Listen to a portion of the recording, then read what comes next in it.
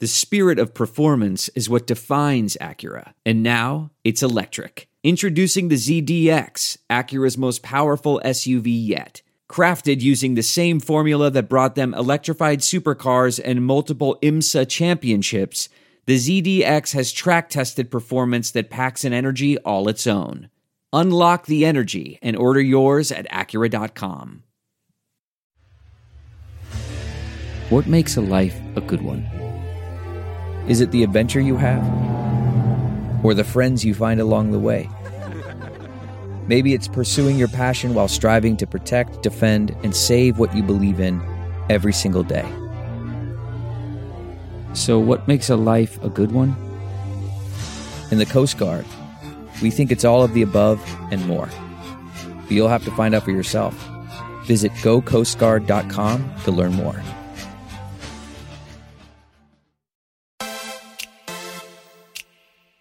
What's up, everybody? Welcome into another episode of Equal Play. I'm your host, Annie Costable, and man, are we rolling. Episode 13 is coming up. But before we get to that, I just want to take a quick second to thank all of our listeners.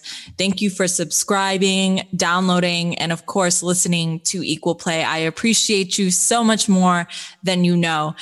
This week, we're doing things a little bit different. The gems are just too good, so we're getting right into our conversation with this week's guest, Minnesota Vikings reporter for ESPN and great friend, Courtney Cronin. Courtney Cronin, the one and only, and also fellow Chicagoan. So Courtney, thank you for coming on Equal Play. Thank you for having me. I was wondering where my invite was. I saw this podcast start up a little bit ago, and I've been following along and listening along. And I'm like, damn, when am I going to get my invite? So thank you for having me. I mean, for real, I've been planning, waiting for the perfect time to invite you on. Courtney, for those of you who don't know, is extremely busy, nonstop worker. So I was like, I got to wait for my perfect time. And also for those of you that don't know, Courtney and I are very connected. Our roots take us back to Mississippi. Mm-hmm. We're for sure going to get into everything Mississippi football and our time, both of us at the Clarion Ledger. But first things first, I want to start with the Super Bowl. Obviously, you're the Vikings reporter, but I want to know from your perspective, if you were covering the Bucs last night, what would have been your story? And if you were covering the Chiefs, what would have been your story? Well, shoot. I mean, with the Bucs, I feel like that whole thing wrote itself last free agency, where you have a team that had a ton of pieces in place. It had a coaching staff. It had, all of the pieces you needed on offense, and right. really a homegrown roster. Like, they did their due diligence in the draft the last couple of years. So it's like you have it's the one time the missing piece conversation actually makes sense. Like, you can actually say Tom Brady was the missing piece between that team and a Super Bowl. Right. So, the thoughts that were running through my head were like, how did this team go from 7-9, a perennial playoff loser, or a team that barely even got into the playoffs, have barely been in it. I mean, they had the NFL's longest streak for a playoff drought next to the Browns this year. Right. For active streaks. And you bring a quarterback in who truly is the greatest of all time, and they win in that fashion. But it's certainly, it's a players' league. Tom Brady 100% deserves the MVP yesterday, and he got it. But the defensive game plan that Todd Bowles had after Tyreek Hill just ripped the shreds out of them week 12, for him to have the performance where they hold the Chiefs to, I think it might've been a season low in scoring for them. I'm fairly certain it was. That defense is no joke. I mean, that pass rush up front is so good. So it's Brady, it's a stout defense. I mean, it all was literally the perfect mix that made that team as good as they were. And I think for the Chiefs, an offensive line, in my opinion, because this is something that we talk about with the Vikings all the time, because a lot of Vikings fans get, angsty when you talk about the offensive line, because they've had a very average offensive line, sometimes really bad offensive line. Right. And when you saw what happened when they're without their two top tackles last night, it shows you offensive lines are important, but they didn't get to the Super Bowl behind that offensive line. They got to Super Bowl behind Patrick Mahomes, and, you know, their defense did them absolutely no favors last night. You can say what you want about the officiating, but the defense looked shook. Like they really did from the very first series. You know, when Tampa Bay goes 3 and out, they still did not look very good. Right.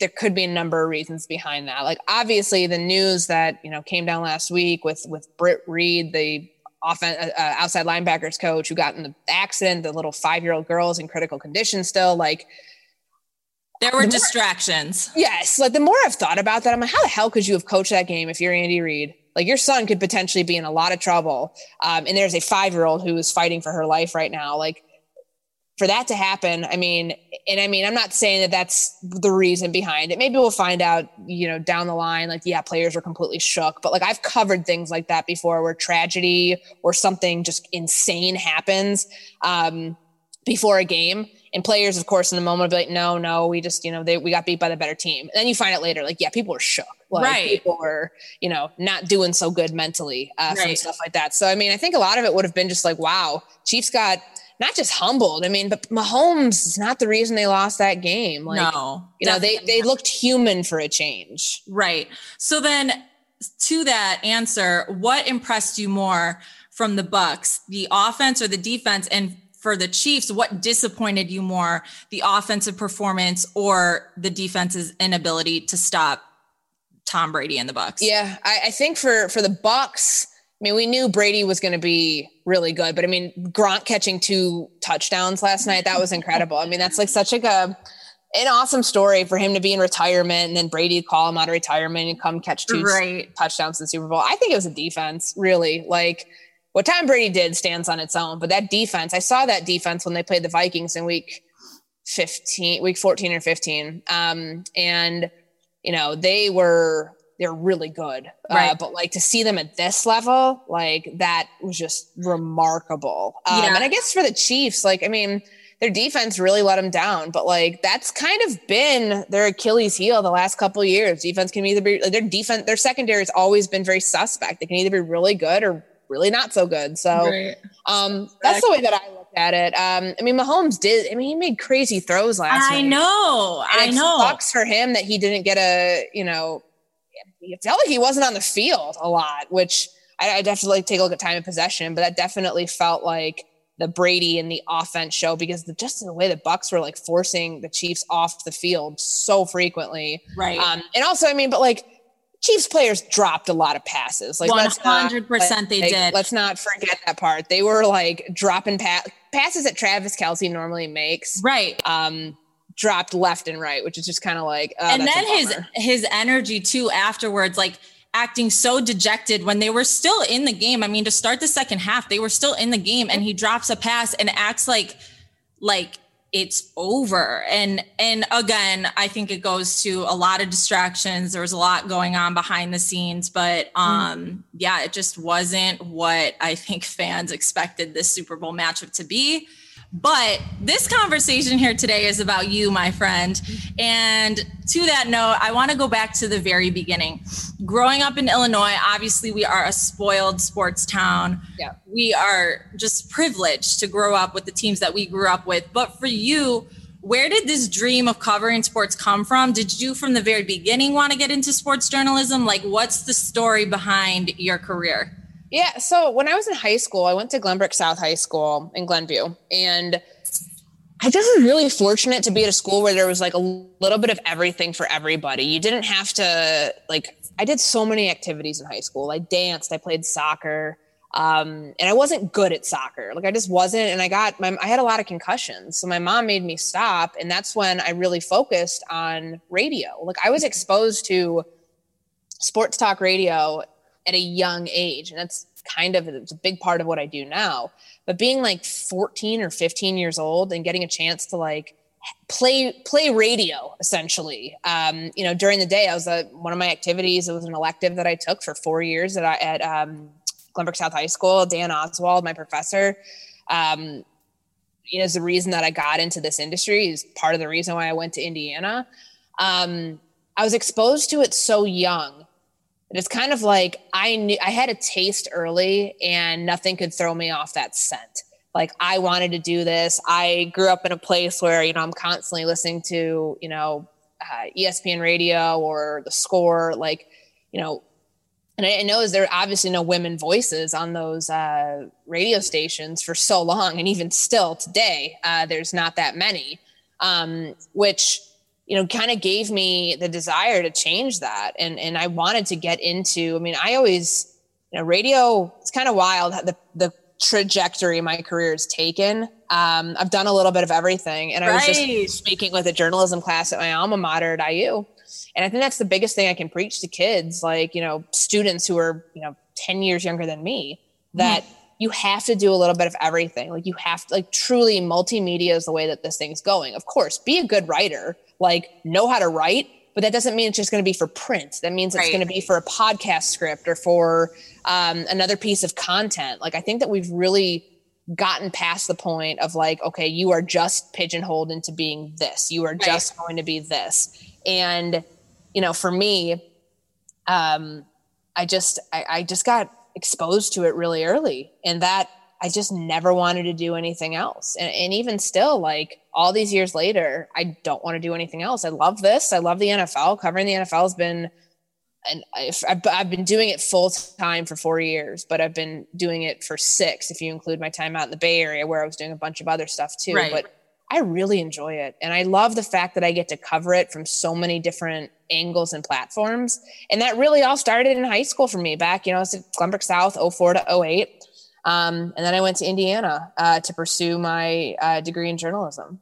Oh, so glad you're on right now, because I just have so many real ass questions for you that I feel like we'll be able to really dive into. But first thing I have to ask after hearing that from you is, growing up in Illinois, you mentioned we had no shortage of reporters, top-notch reporters to follow and teams to follow, but there weren't a ton of women, at least for me, that I remember seeing at a young age. So for you, do you remember the first woman you saw in sports that you really looked up to, whether it was a coach, an athlete, or a journalist that you saw yourself in, or did that not come until later? I think it's probably Peggy Kaczynski. Yeah. I think, just for her being one of the few female voices and women that you see on TV,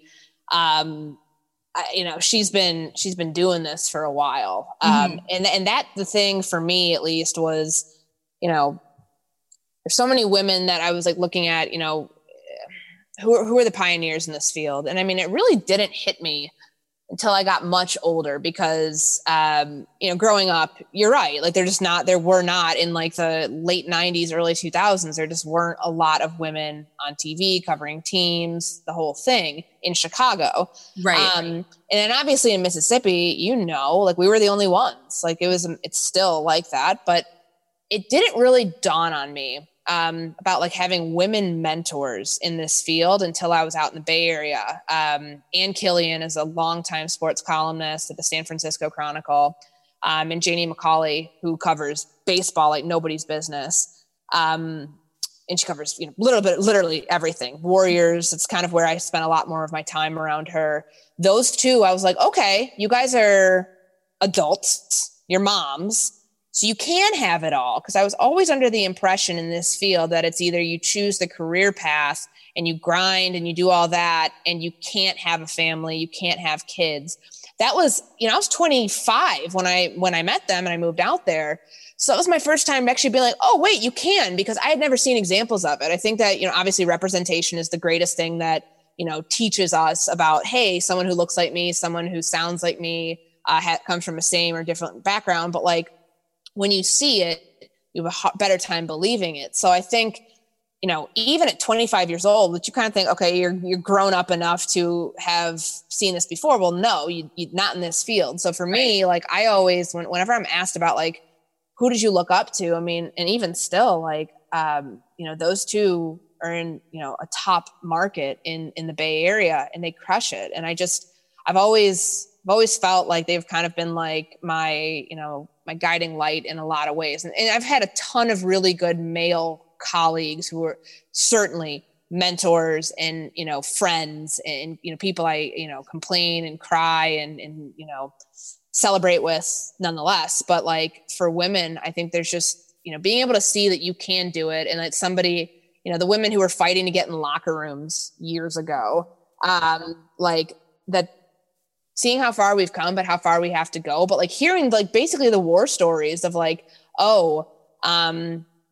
that's how we got here. Like you got to kind of honor your past and honor those who came before you, because they laid the groundwork for all of us. I agree. I mean, I remember growing up, and it wasn't that I saw a woman in this field and was like, oh, I want to be like her. I just loved sports, and I loved talking. I loved learning from different people. And I was like, oh, I could turn this into a journalism career.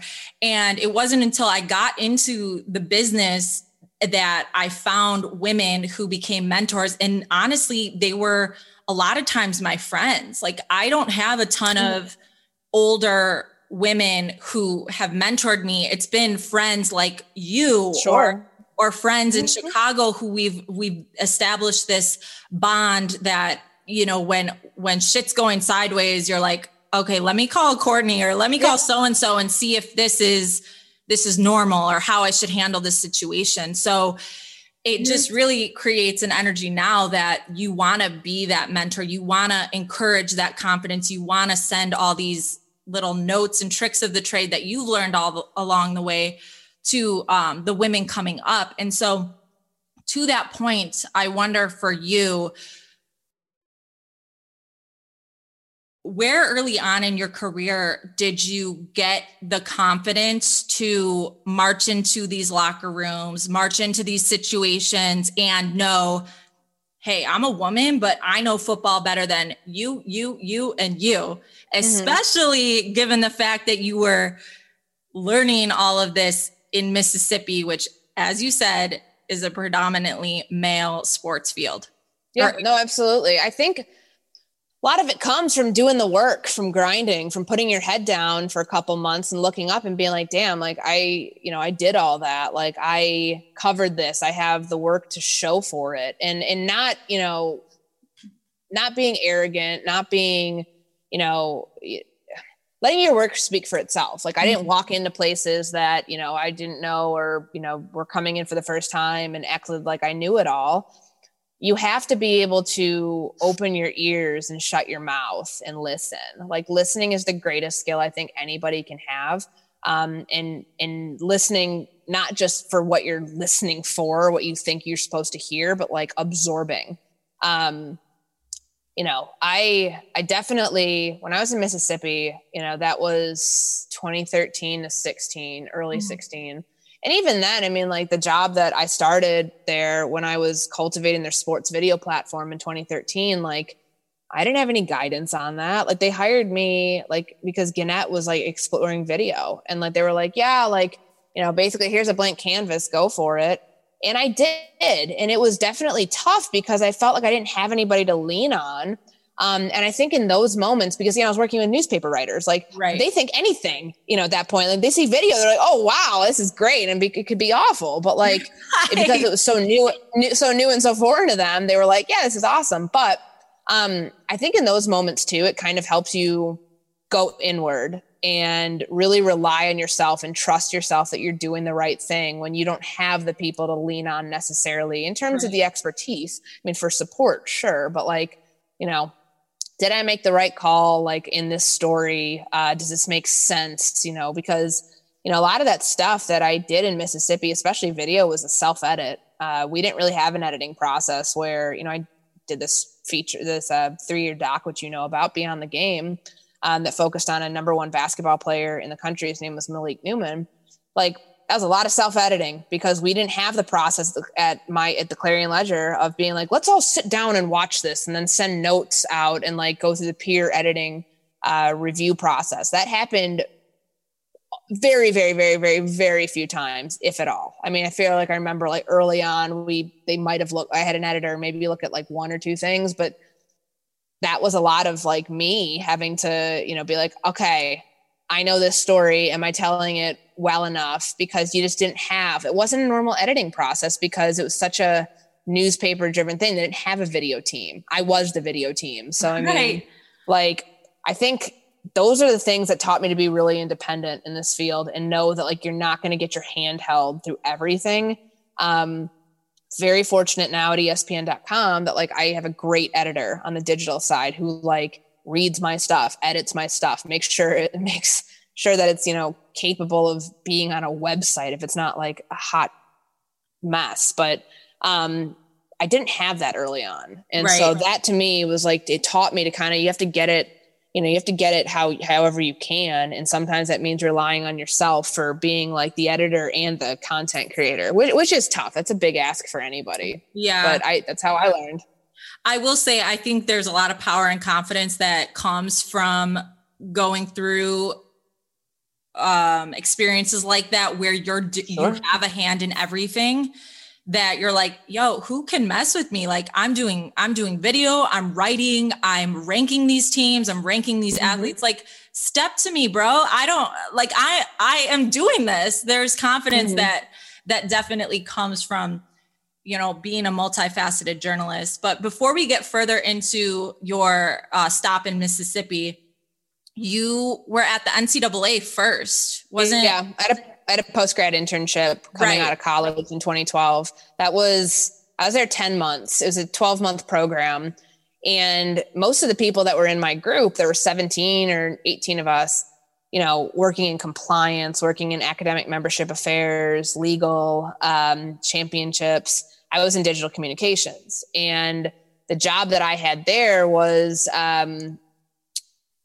storytelling. It's storytelling from a different perspective. I wasn't a journalist, like at a newspaper, a television station. I was, given a really good opportunity to cover college athletics from, a different perspective. And I was at the time, I tell this story all the time. Like, I feel like I applied to like 50 jobs, like for MMJ, weekend sports anchor, the whole thing. And nobody ever called me back. Like, and I was like, well, this sucks. I thought, I went into college with the radio background, but I thought I was going to be on TV. I thought that's what I wanted to do. And honestly, thank God, like that I would have burned out. Like I couldn't do that. I mean, I think most of my friends that were in local TV have burned out at some point if you haven't made it by this age. Right.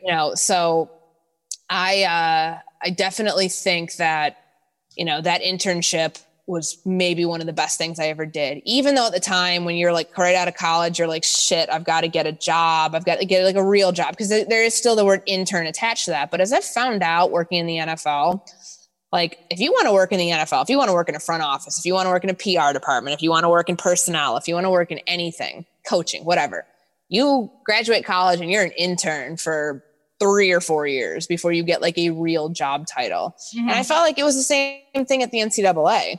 I never wanted to stay there. That was not my goal, but like that was a unbelievable launch point for me in my career to go to Mississippi, because at that point I was like, I have nothing to lose. Right. Like I didn't even blink twice when I accepted that offer at the Clarion Ledger to go, because it was the right fit and it worked perfectly for me, because I knew that was going to be, I had a blank canvas. I could do whatever I wanted. And I didn't think I'd stay there almost 3 years, but I did. And it, was the best thing that I could have done. Right.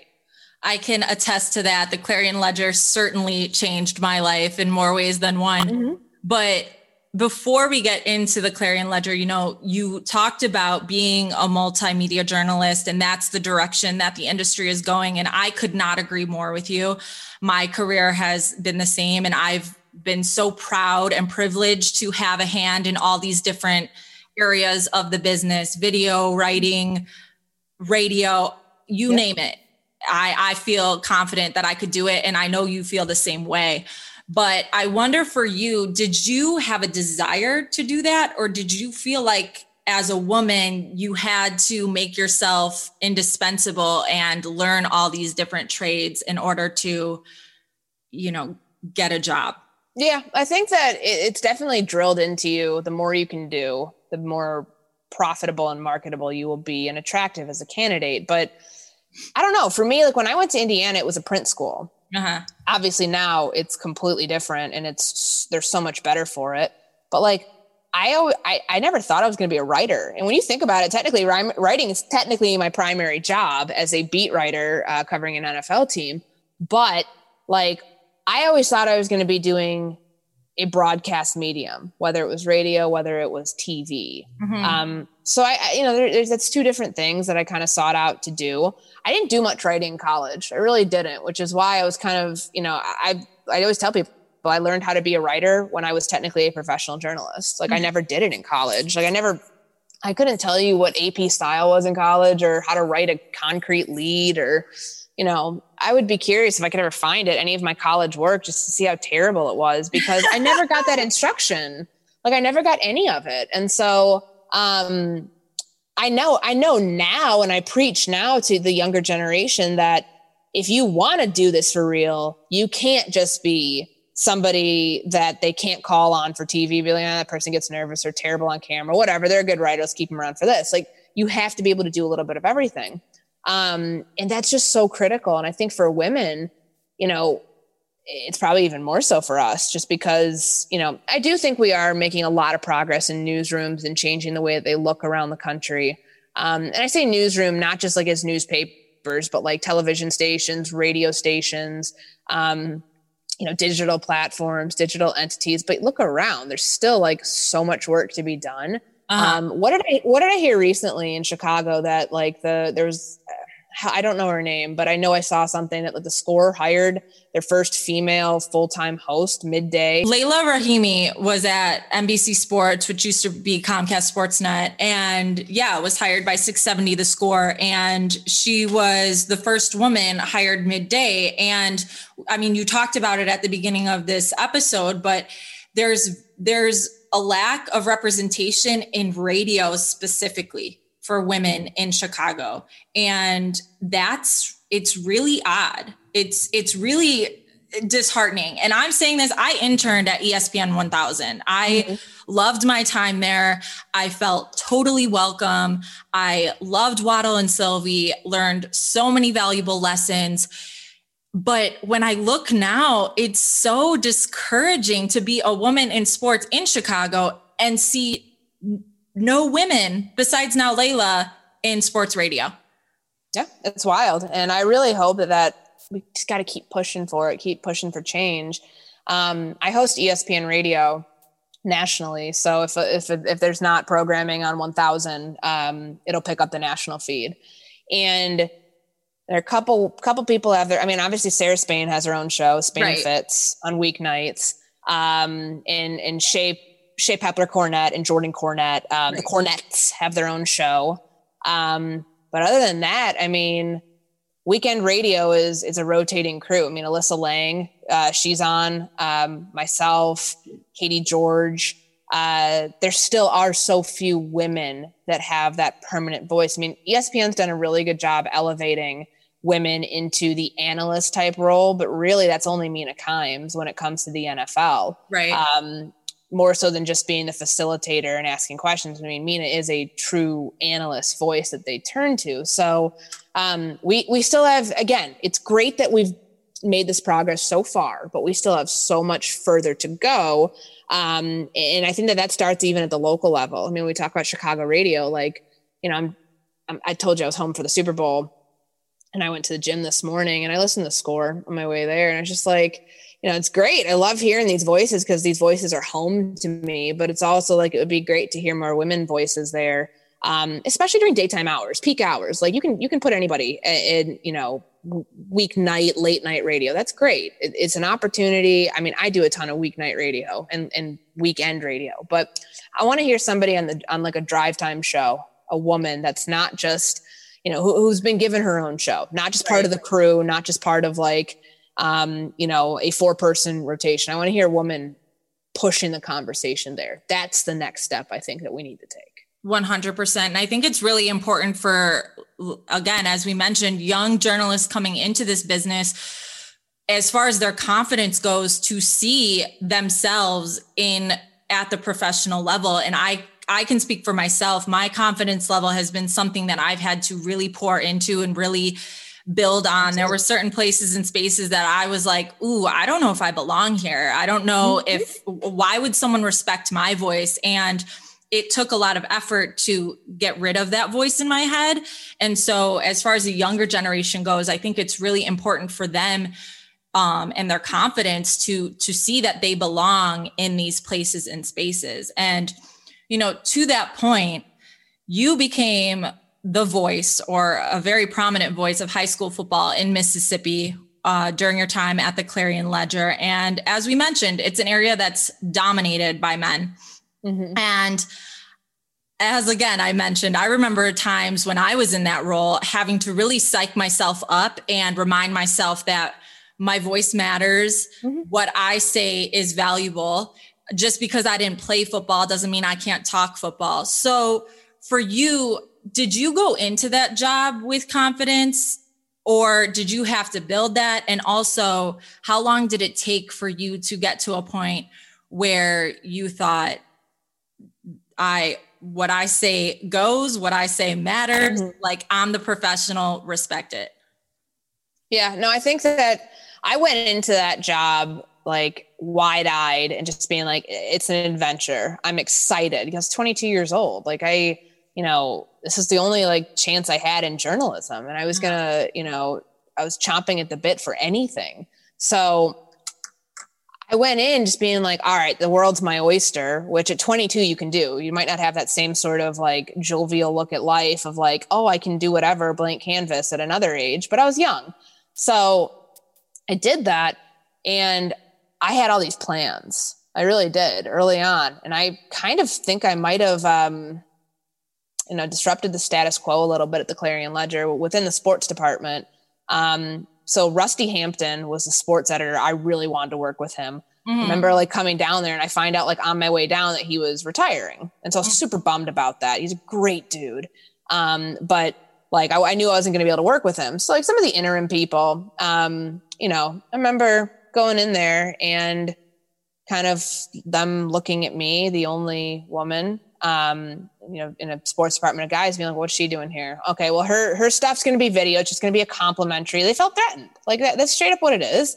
I remember there was one time that it was ahead of, I'd kind of been hearing some stuff behind my back, and it was ahead of the SEC Media Days for football in Birmingham, or in Hoover in 2013.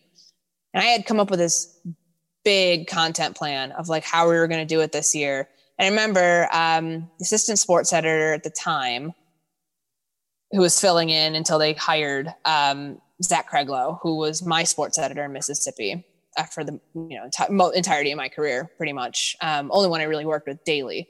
But this other person was kind of told the Mississippi State and Ole Miss beat writer, like, yeah, like we're going to send her whatever, but like, we want you guys to be the talking heads on video, like, because they knew the teams, I guess. Like I couldn't do my research, or because whatever. I remember I was just like fed the bleep up at that point. Like I was just like, so I went over to my executive editor being like, hey, this shit keeps happening. Fix it or I'm going to a TV station. Fix it or I'm out. Because I had some leverage at that point, because there were another TV station in Jackson that was reaching out to me, and I wasn't under contract.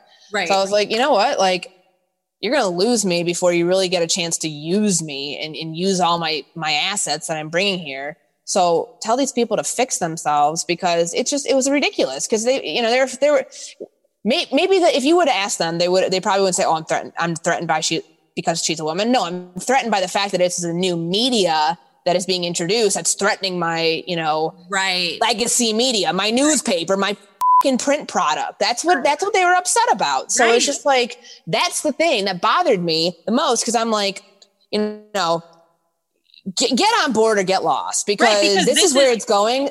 This is where it's going. It's only going to make it better. It's only 1,000% better. And it's like, if you don't realize it now, and this is 2013, mind you. So this was 7, 8 years ago now. Mm-hmm. Like it was different market back then. But like, we knew that this is where it was going. We knew that video was not just like this temporary thing. It was here to stay. Mm-hmm. So I think that kind of standing up for myself and biting back when I had to, because you don't want to come in guns blazing and telling people what's what and like all that stuff.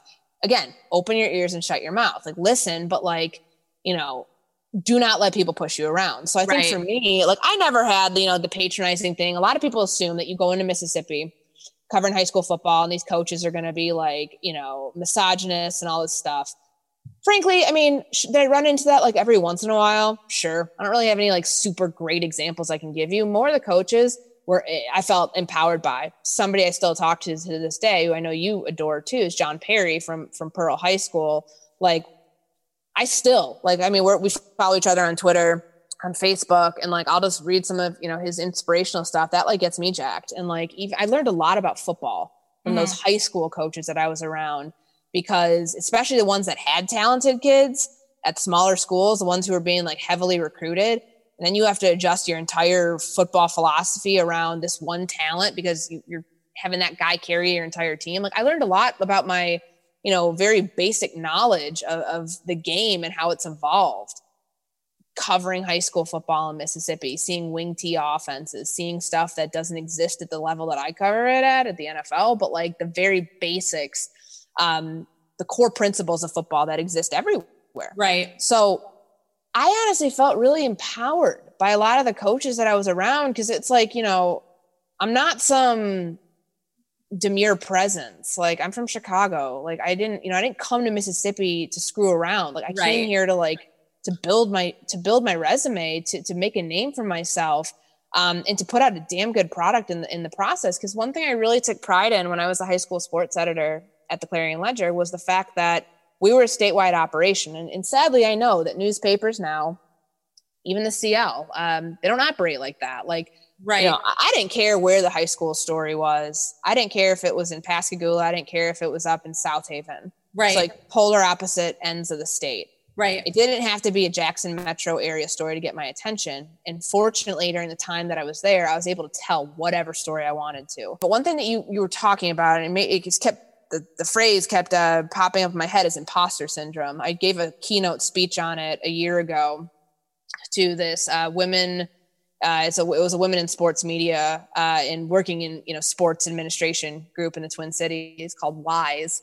They have a bunch of different chapters across the United States, but I gave that speech because I still feel like so many of us, like I've been covering the NFL now for 6 years. Yeah. Like I have no qualms. I'll walk into, Viking, whenever we can go back to a locker room, I'll go in, I'll talk to anybody. I know everybody on that team. I know, people. I've done my research, I've done my homework, but we still are constantly questioning ourselves. Like, do we belong here? Did I say the right thing? Did I misspeak? Did I misstep? And I don't know if men do the same thing. I mean, I'm sure everybody questions yourself. You want to feel worthy. You want to feel like you didn't ask a stupid question. It certainly sucks when you can have 99 positive compliments. And then there's that one asshole on Twitter who makes you feel like you're a piece of shit. Yeah. That you did something wrong. And they get in your head, they get under your skin. Yeah, it sucks. And that's where the imposter syndrome kicks in. Like, damn, do I not know what I'm talking about? Do I not belong here? I will fight that probably till the day I die. I think we all will. And that's something for me that when you talk about like your tribe, essentially in journalism, like for me, the people I'm talking to daily in this field are like some of my closest girlfriends. I've got my group chat with my, two of my closest friends, Kat Terrell and Sarah Barshop. Kat covers the Saints for the Athletics. She used to cover the Bengals. That's for ESPN. And Sarah Barshop covers the Texans for ESPN. Mm-hmm. Like we are constantly texting and BSing just about everything, not just the industry. I mean, it's straight up friends, but they're the people I lean on first and foremost. If I have a journalism query or if I, need something, I'll call. I know that I have a million people. It's hyperbole, but like there are a lot of people I can reach out to that help you, knowing that like, damn, they're going through the same thing. I mean, I do this thing at the Combine every year.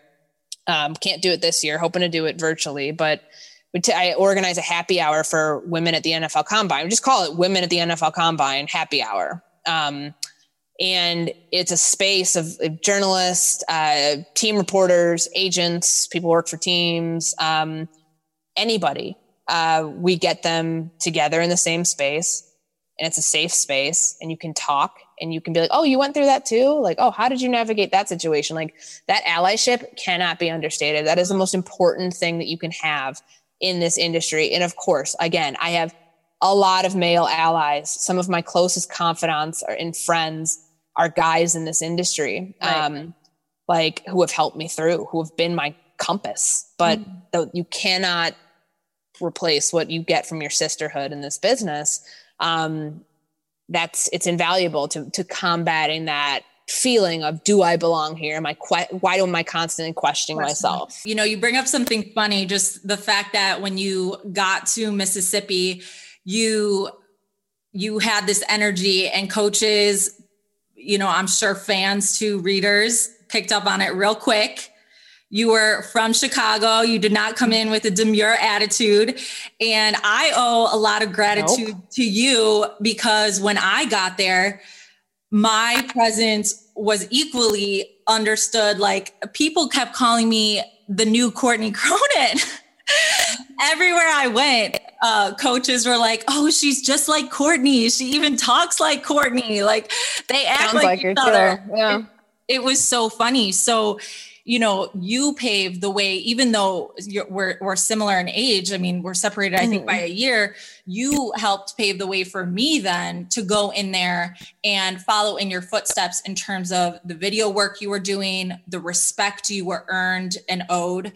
And again, the content that you were creating, the innovative content you were creating. So to that point, I wonder what your advice is for young journalists coming into a place or space where they're not getting much direction, and it's an open book to create what they want. I mean, you did it with Malik Newman. You created this docuseries, which was phenomenal.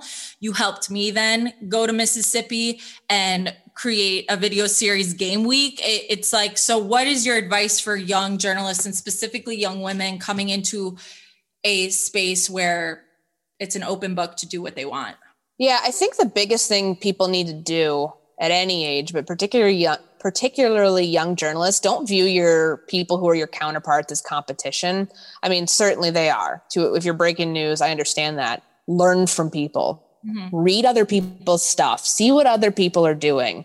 You know, we are a copycat league, just like the NFL, just like the NBA, just like other leagues in sports. You know, find the people whose work you like and try to emulate some of that. Try to come up with ideas that, you know, certainly are original, but like, where did you get the inspiration from? The inspiration for Beyond the Game was from Hoop Dreams. Different story, different premise, but it was same idea. Yeah.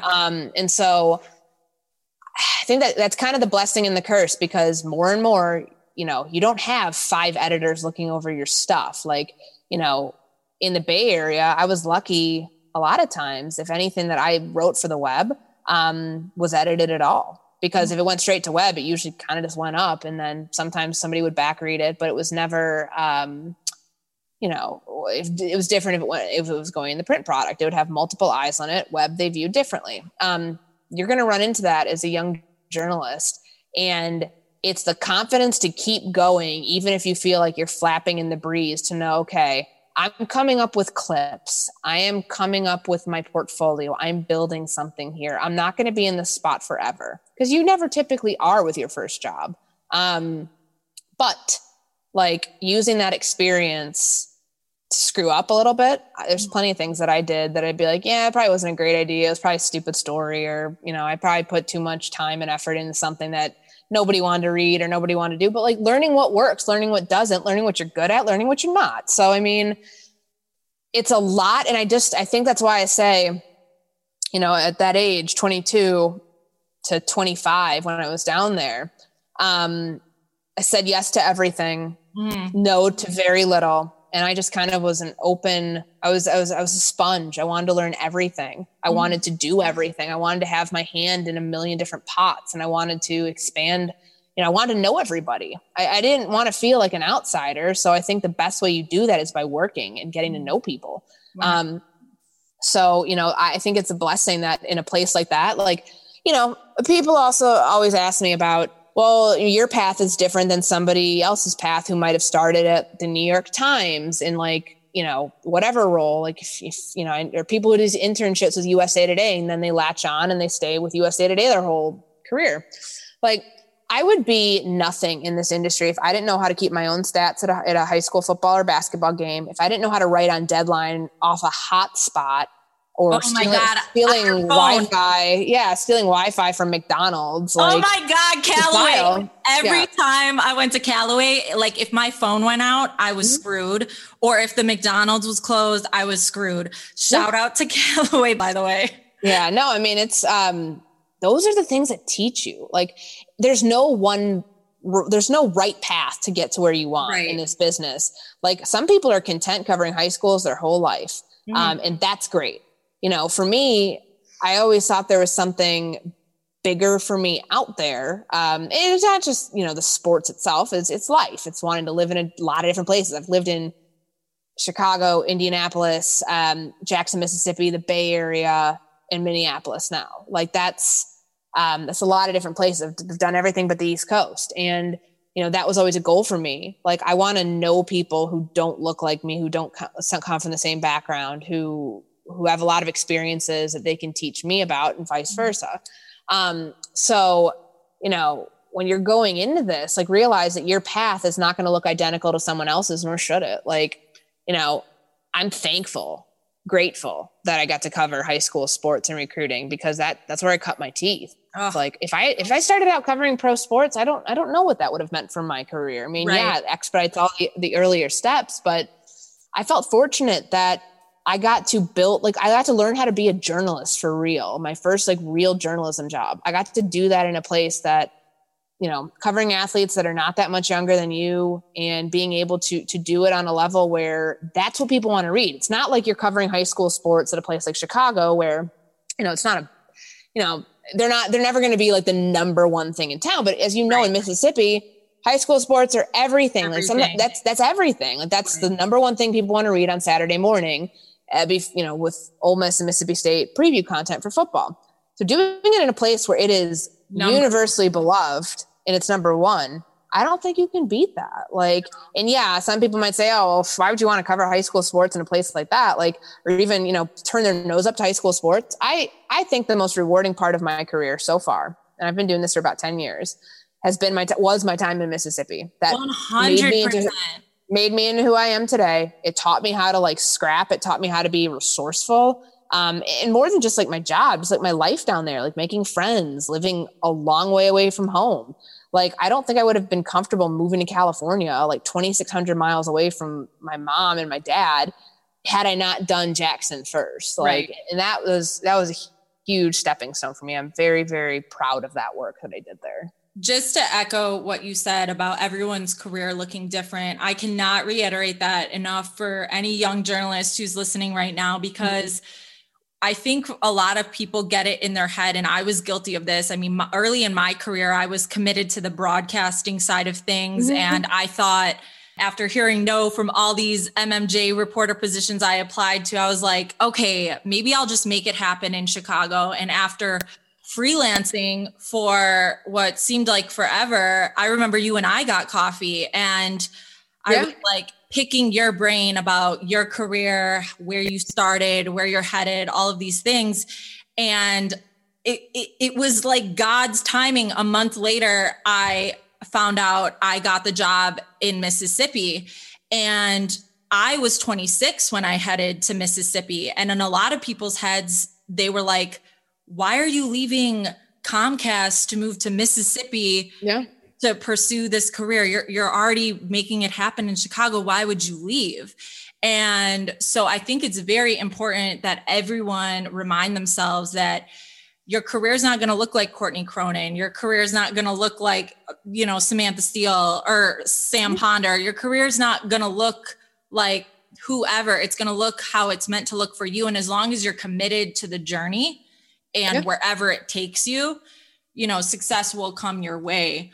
But to that point, you went from Mississippi to the Bay Area, and then from the Bay Area to Minnesota. And in both of these transitions in your career, you were contemplating multiple next steps. Let me go right, let me go left. And I know this just from our conversations off the record of different opportunities you had presented to yourself. Yep.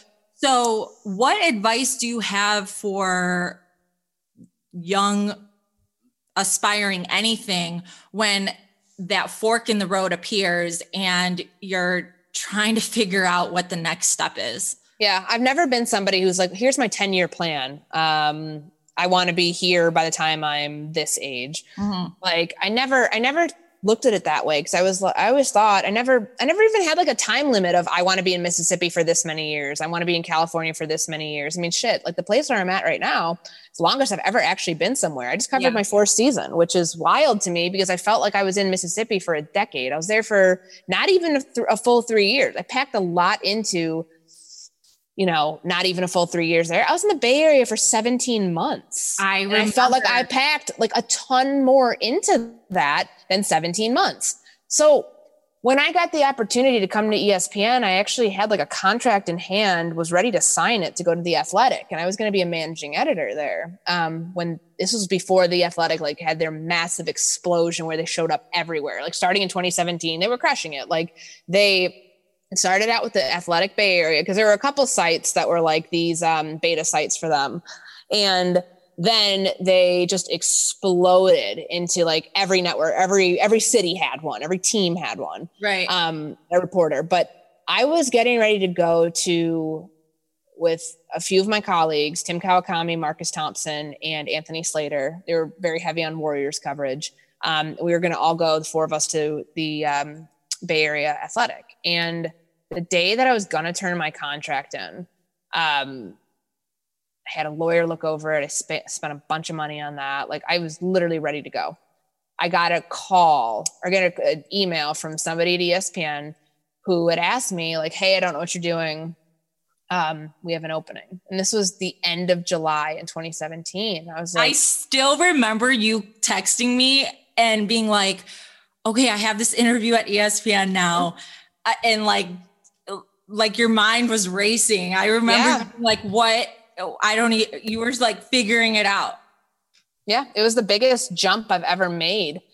And I just remember telling myself, like, I consulted with everybody. So like, that's one thing that you do, I think, when you're in that spot where it's like, you come to the fork in the road, talk to everybody, get a million opinions, whether you believe them or not. Like, sometimes people talk to people to justify what they want to do. Or sometimes it's like, like, again, close your mouth, open your ears. Like, I keep saying that, but that's, I needed to hear unbiased opinions. Was this the right move for me? Would this opportunity come around again? Should I sit on it for a year and, not do it? And here's the thing. I remember kind of like what pushed me over the edge of that is like, you've always wanted to have one thing that's yours. Cause I felt like, as a multimedia journalist, I'm, got my hand in a lot of different pots. It's a great thing, but to have ownership of a beat. And if I didn't take that job and that team goes 13-3 to go to the NFC Championship that year, whoever they were, would have hired instead of me was on TV when I could have been seeing myself doing that, I would have hated myself.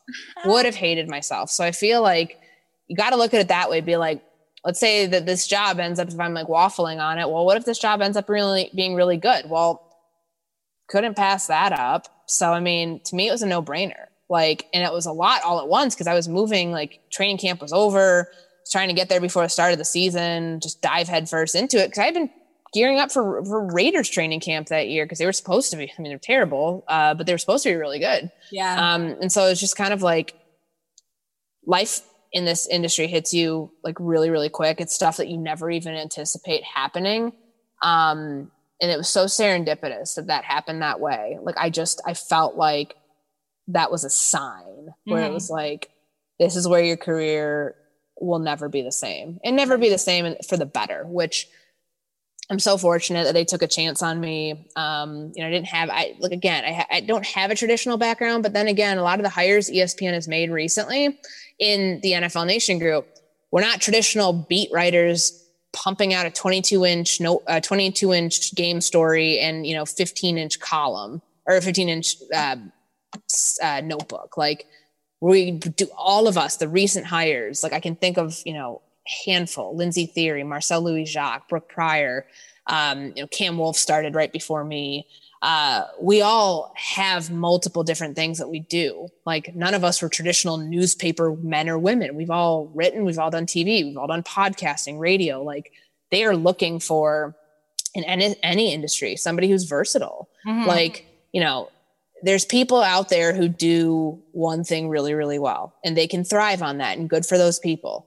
But like for me, I have to diversify. Otherwise I won't make it. Even now, all these years in, like I still have to be on top of my game and constantly changing my game in order to survive. And I think that's just how you have to do it really in any industry at any age, but like, especially now when the landscape continually changes. I mean, it just goes back to, again, reiterating that point of everyone's career looks differently. And if it feels right to you to be a master of all trades, don't let someone else tell you, no, you have to be good at one thing. What are you doing sticking your hand in all these different pots? You got to do it this way. Mm-hmm. Everyone's career looks different. And we brought up the NFC Championship game, your first year covering the Vikings against the Eagles. I was in Philly for that game. What a game. Yeah. But was that a moment for you where you had a feeling of, I made the right decision? Do you remember that game? Do you remember your energy that day? Because that was I imagine a big career moment for you. Yeah, it wasn't necessarily that game itself, because they lost in like really devastating fashion. They completely collapsed because like the Minneapolis Miracle was the week before. Like they had such an emotional hangover. Like they were doomed from the start. I think it was really the lead up time of going from Minneapolis Miracle, being on TV every single day that week, being exhausted, but the good exhaustion where it's like, I just worked a 16-hour day. Somehow I have to finish writing the story that's, running tomorrow. And it's already, 9 PM. I've been up since 4 AM. Like, let me nap for a couple hours and get up and try it again. Like that grind, that ferocious beast that it is, like, I thrive in that. I think that to me is some of my happiest times. And I just remember like that week being like having to turn down requests for interviews and stuff like that. Be like, no, sorry, I have to be on Sports Center tonight. Or sorry, I've got to do NFL Live. I can't do your radio interview at this time. I mean, like, it's not just like, it's not touting. It's just kind of like one of these things where it's like, damn, a year ago, where were you? A year ago, you were fighting for this opportunity. And I always think of like that phrase of like, wishing, sometimes you at one point you wished for where you were now. Like shit may suck sometimes in whatever your predicament is, but at one point you wish to be where you are now. Mm-hmm. I think about that constantly because we've all dealt with the pandemic and being like our jobs changing and like the whole thing. And it's like, man, this is hard, but I wouldn't trade this for anything because I worked my ass off to get here. I sacrificed so much just to be able to like do this at the level that I'm doing it. I couldn't see myself doing anything else. And I'm just so grateful I never gave up. And I had a great support system. Like, one thing I want to advocate for is, paid internships so we can get more people who don't look like me, privileged white kids from the suburbs. Right. And I'm not discrediting my grind. Like I worked my ass off. I gave up my personal life to the nth degree to be able to pursue this. But I also had parents who helped me. Like when I needed, I was never going to like starve. Right. Which I think that's the issue that we run into in journalism. And yes, there's great programs like SJI and other, entities. NABJ does a good job, but we need to, the one thing I think that really I'd like to see become a thing are paid internships so we can get people into this industry who are from, less fortunate communities, who are people of color, men and women that don't have to rely on, well, sorry, I can't take this internship at this TV station because I have to work to support myself. Right. Like that's one thing I think would be hugely important. And I'd love to, I want to collaborate with people on that. So that's my goal for like the next couple of years. Like, how do we create like a fund, an endowment, to be able to give people like, okay, even if we can't change the industry and these shitty newspapers that like, oh, sorry, can't afford to pay you because we're paying, whatever, like can't even give you like gas money. Maybe there's an endowment or a fund that we can create that would supplement like, an income or at least something. I mean, like I didn't make anything at my internships outside of my post-grad at the NCAA, which was $25,000 a year. I didn't make any money. And like, I was fortunate that, I worked in a Mexican restaurant to pay my gas money to get to Fox 59 in the summer going into my senior year. Like, that's what I did. And I know people who have it worse than me. And like, I think it unfairly weeds out, candidates in our, people who would be great at this field because they have to worry about the finances. 100%. And, other industries, if you talk about unpaid internships, like, what are you talking about? Like, right. This doesn't exist in other places. That's one thing I want to see just as far as like the representation and seeing it change going forward.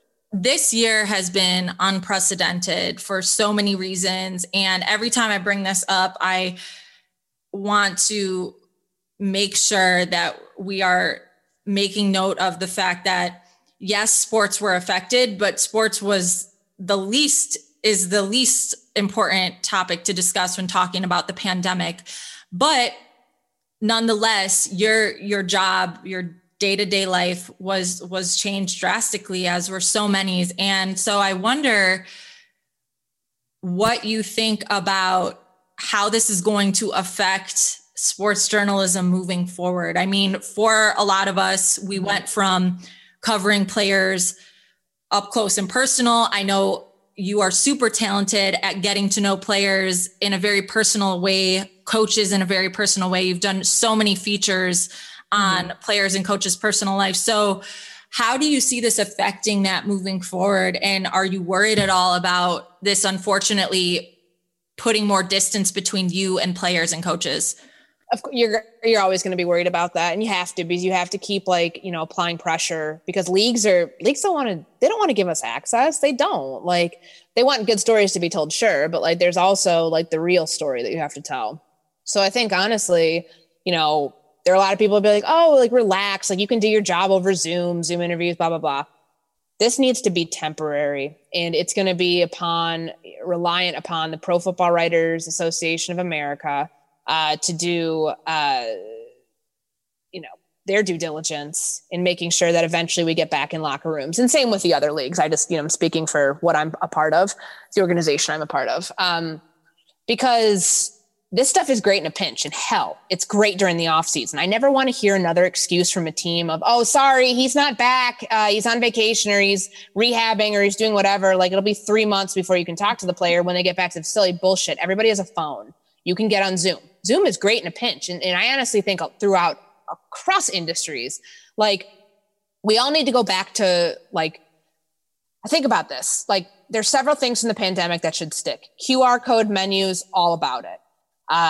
People using hand sanitizer, like it's going out of style, all about it. But certain things need to change. I need separation of church and state. Like, I need to be able to go back to the facility, to go back to my little cubicle to work from there, because I don't work well at home. I mean, this is normal off season for me anyways, being able to work from wherever. But I need my work environment.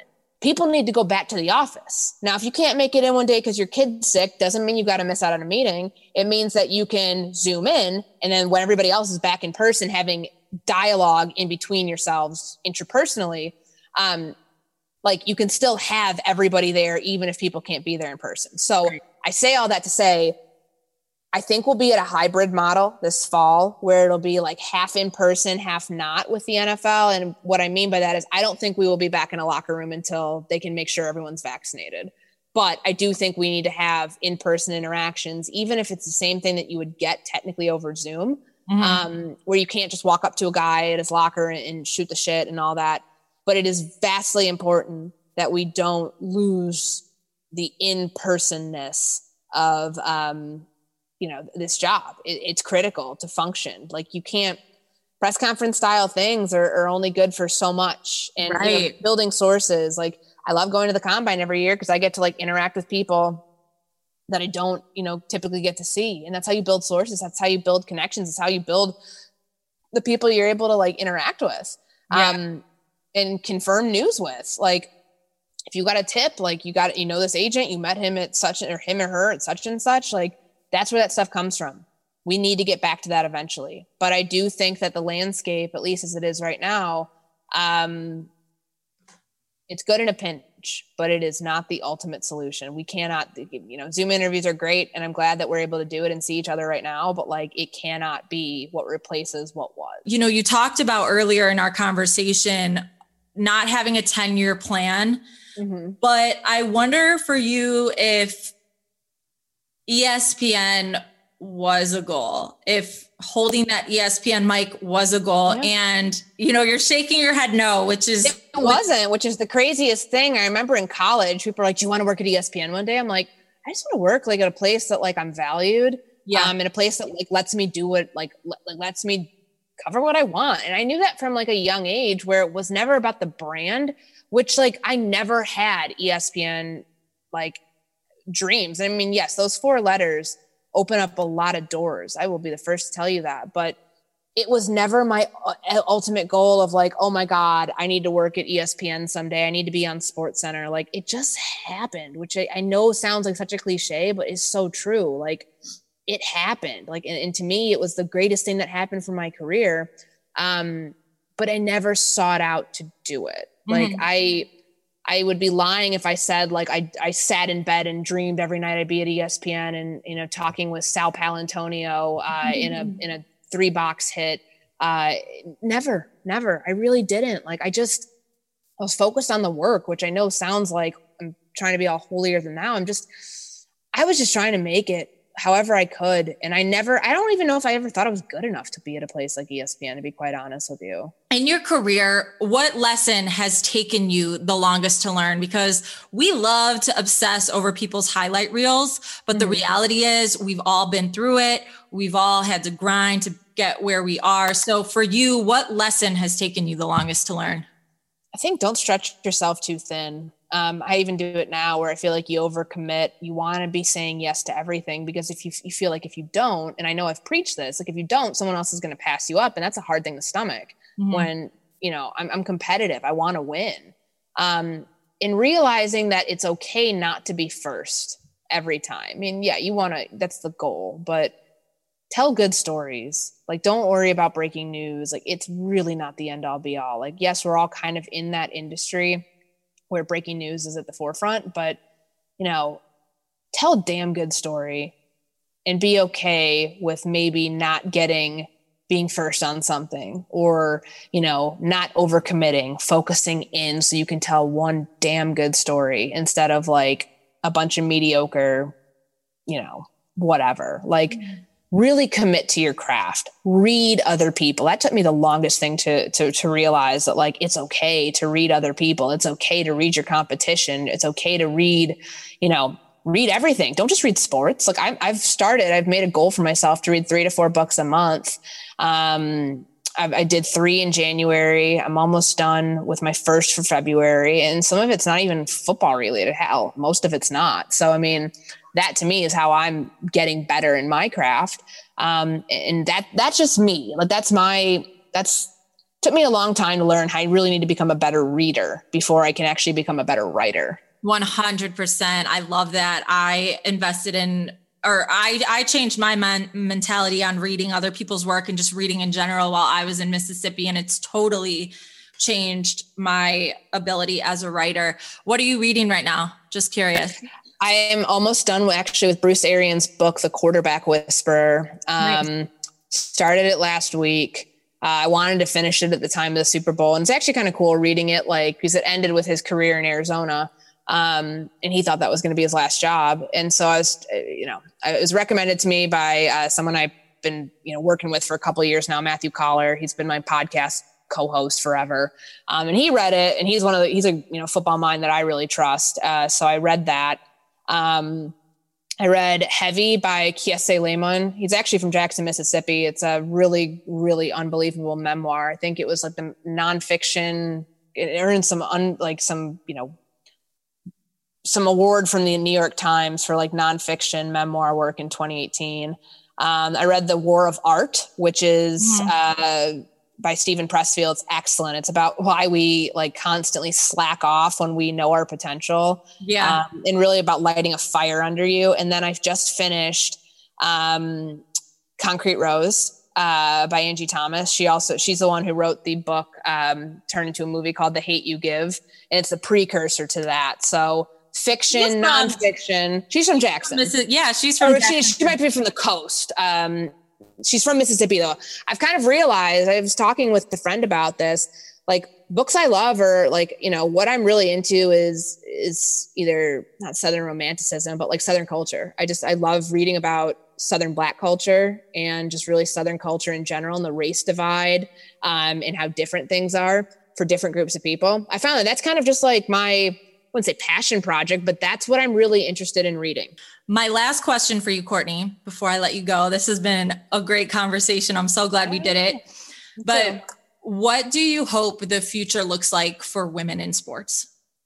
I hope it's where someday we outnumber people on our beats. Like I'm still the only woman on my beat in Minnesota, covering the Vikings. And I have a great beat. Like guys are awesome. I golf with a bunch of them. Like we all hang out kind of outside of work too, which is nice.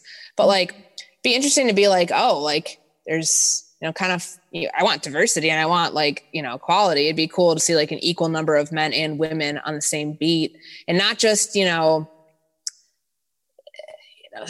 feel like the people who are there every day, not just people who are like coming in and out as like TV people or this person's only coming for the game, but a day-to-day grind. Like I'd like to see 3 women beat writers, like one at each of the big papers, you know, one at ESPN, Athletic. Like I want to see stuff like that where it's not just the anomaly. It's becoming more of like, oh, it's not a big deal. Like, you know, I know that there are a couple beats out there. I know the Rams, that's a beat that has, you know, 2 of my good friends, Lindsay Theory covers them for us. And then Jordan Rodrigue covers them for the Athletic, 2 powerhouses. And I'm just like, damn, I like seeing that. I really, really like seeing that. And legacy media too. I mean, like newspapers, they need to get into that too. Courtney, I am so glad you were able to come on Equal Play. Shout out to all our people down in Mississippi. Shout out to that connection because it's bonded us forever. For all of our listeners, thank you for coming on Equal Play.